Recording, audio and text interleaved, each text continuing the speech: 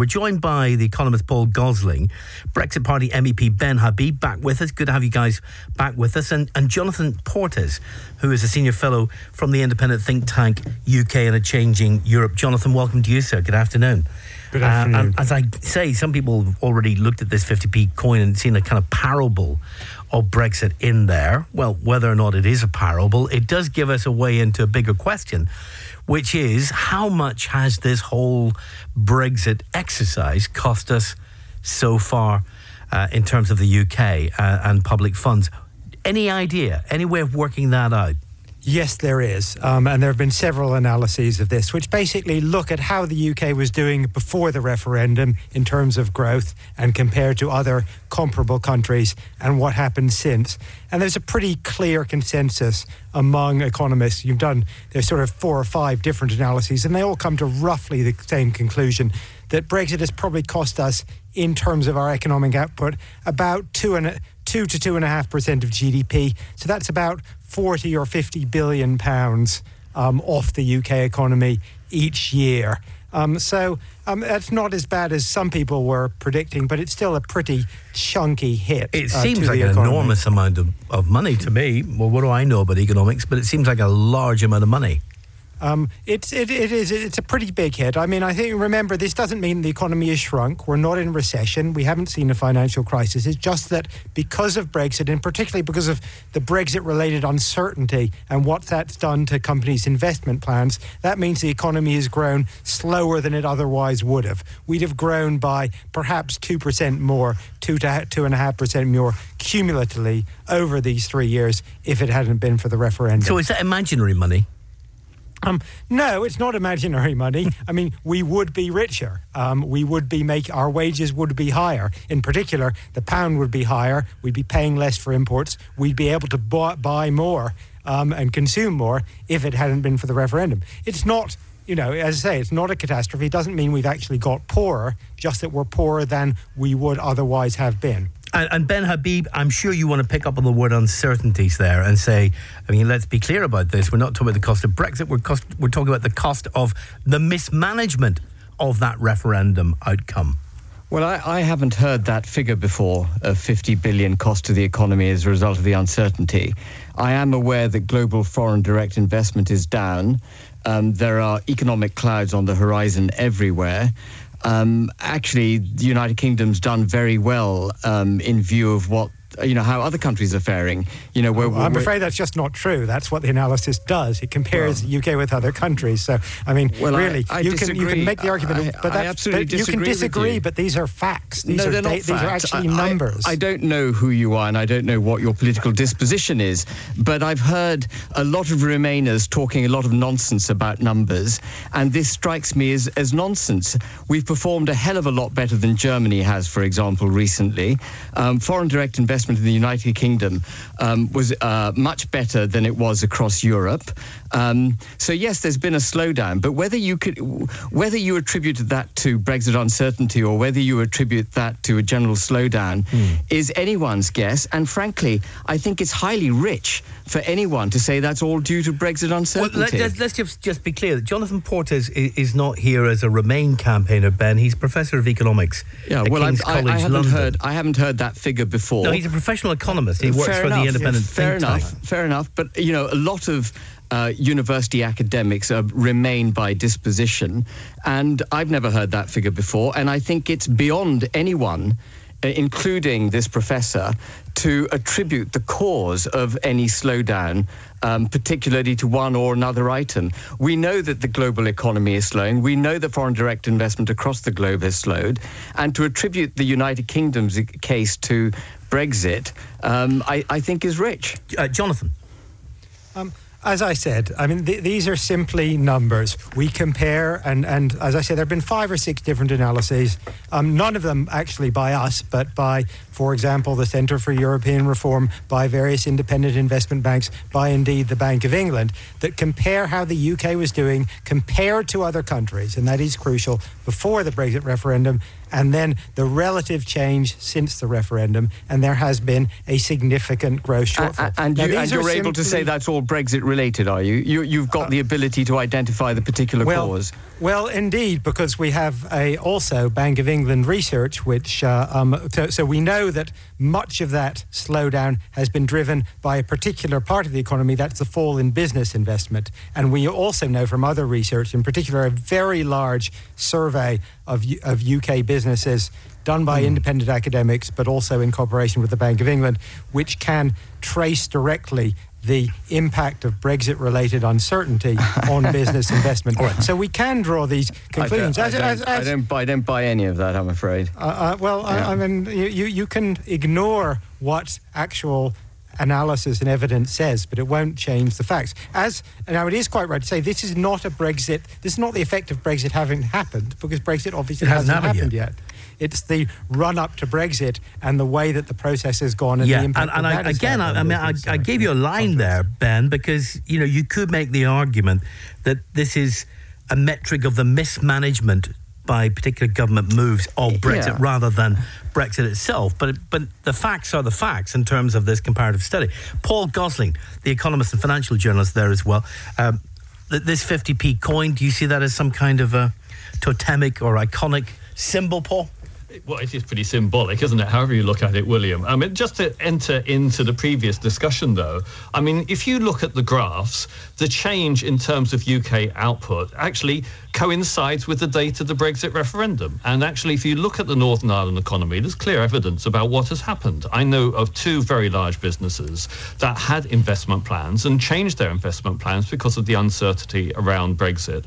One of which bought land. It was based in Northern Ireland. It bought land in Southern Ireland, the other side of the border, in case it needed to. And I know another business that's on the border on the other way that bought land in Northern Ireland just in case. So instead of investing productively, they instead bought land in case they needed to. And that's an example of what has happened as a result of the Brexit decision, not simply things about coins having to be reminted. 03030 80 55 55. We're talking about these coins that have been scrapped, but also the cost of Brexit, the cost of Brexit uncertainty, the cost of Brexit mismanagement, however you want to term it, depending on your perspective, of course, and whether you think it has been worth it after the referendum in 2016. Pat in Ballygassoon. Hi, Pat. Hello, William. I'd like to throw away my tuppence into conversation that man was having with is what I would call a Brexit cost denier. Sort of, that's all right talking about trade and whatever and business, but there was money actually spent on getting out of on the Brexit exit, yeah. Well, it hasn't happened yet. Not least of which was the money that was spent on designing these and producing these coins. Well, that's a tiny amount of money, really, isn't it? Well, we don't know. I don't know how much money was 10 spent. or 20 million or so. On advertising and all the arrangements and all the arrangements. Well, the advertising could be 100 million. For preparing for Brexit, yeah. But anyway, listen. With regard to the coins, is it not possible to recoup some of that money if all those coins, instead of melting them down, they were put out as commemorative coins? You could make a fortune, couldn't you? Thank you very much for that idea, Pat. I would love to have one of these coins, wouldn't you? I'd love that. Especially with the false date on it. Wouldn't that be more fun? That would be, I agree. That would be terrific. I don't know why they printed those coins. It was a sign of over-optimism, I think. But because Brexit was going to happen on the 31st of October, do or die. It was going to happen. We all knew the minute the Ben Act was passed that Brexit wasn't going to happen. It just didn't seem to dawn on Boris Johnson that was the case. And then the advertising campaign that Pat has just mentioned there, Paul Gosling. £100 million. £100 million, and people being emailed and posters everywhere. Was it 8 billion on no deal preparations? I mean, these are fantastic sums, actually. I mean, and those of us that weren't terribly sympathetic to David Cameron will remember back to this phrase, the magic money tree. And suddenly there was a magic money tree, but it all went to waste rather than actually being used. It's a magic money forest now, isn't it? Well, quite. It's everywhere. Look at this money. But this 6 to 8 billion you're talking about for no deal preparations, some people believe that was money that we spent on the basis of getting some leverage in the negotiations, knowing there would never be a no deal exit. Yeah, I mean, these are hypotheticals, aren't they? I mean, but this is an enormous amount of money that's not being used productively, that no one's gained really from. And if you think about the things, think of the things we need in Northern Ireland, where we've got a National Health Service that's collapsing, that really has such long waiting lists and waiting times. I mean, really, this is complete scandal. I mean, it puts even RHI into the shade, really. I mean, And Jonathan, part of that figure you were giving us, the 2.3% output reduction, I guess some of that has to do with companies that took advice from the government, especially big companies, to engage in no-deal Brexit preparation. And some companies, individual companies, talk about tens of millions of pounds in preparation money. That's right, although I would say that actually the money spent on no-deal preparations, the actual money spent, is probably a relatively small proportion of that. It's probably more the distraction of companies' effort, and because if you're being told by the government you should be spending management time on preparing for a no-deal Brexit, you should be checking that you have everything in order. It's not this. You're not likely to be in the frame of mind to make major investments or to continue or to consider expanding or setting up trying to find new export markets either in the EU or beyond. So I think, in a sense, it's less the amount of money that has been spent on consultants and the like than the sort of what we economists call the opportunity cost, all the other things that we could be doing. And I think there's a bigger aspect there, because it's not just about money, of course, it's also about politics. I mean, Paul mentioned the NHS. I think one thing which politicians of all sides have pointed to is the way in which Brexit has in some ways sucked the life out of the rest of the political process. So I think all parties agree, for example, that we have a social care crisis, and there has been a social care green paper waiting, ready to go for at least the last year, but nothing has happened simply because the politicians are too absorbed with Brexit to actually get on with doing their normal job of trying to run the country. And Ben, obviously there are different reasons why people would make the case for Brexit. Some of those will be economic reasons. Maybe people want to develop free trade deals away from the European Union, and that means leaving the customs union. For example, that might be a trade reason for doing Brexit. Yeah. There might be political sovereignty reasons for doing Brexit in terms of the European Court and all the rest of it. So lots of different reasons. But when you look at the economic figures and the impact so far on output, and I don't know whether that's temporary or permanent, has it been worth it from an economic point of view? Well, we haven't done Brexit, and I think one of the worst things the government has done is actually failed to prepare adequately for it. And I don't mean, making sure that the ports at Dover are unclogged and so on. What I'm talking about is a proper Brexit vision of post-Brexit United Kingdom, and it doesn't require spending a lot of money. What we needed to do was have a proper business plan for how the United Kingdom would trade once we were out of the Union. For example, we would have 39 billion at our disposal, probably 65 billion actually, if we do Boris Johnson's deal, because we'll be stuck in the transition till December 2022. We'd have that 65 billion at our disposal. If we were to levy tariffs at WTO levels, the government would earn 13 billion euros per annum given current levels of imports. Our exporters would pay about 5 billion, but there'd be a net surplus of around 8 billion, which could be deployed in the British economy. We would have the ability, as we would be unfettered by state aid, to create free ports in the United Kingdom. We'd be able to cut VAT levels, which are controlled by the European Union at the moment. Can't you do free ports already? There are already free ports. No, you can't. You're prohibited. Your hands are tied under taxation undertakings. Yeah. So there's, no positive vision has been prepared for a post-Brexit Britain, and so much could have been done to engender a sense of optimism and hope and travel forward with confidence. And as it happens, the May government presented Brexit as a necessary evil. an evil that was going to cost the exchequer money, was going to cost the economy money.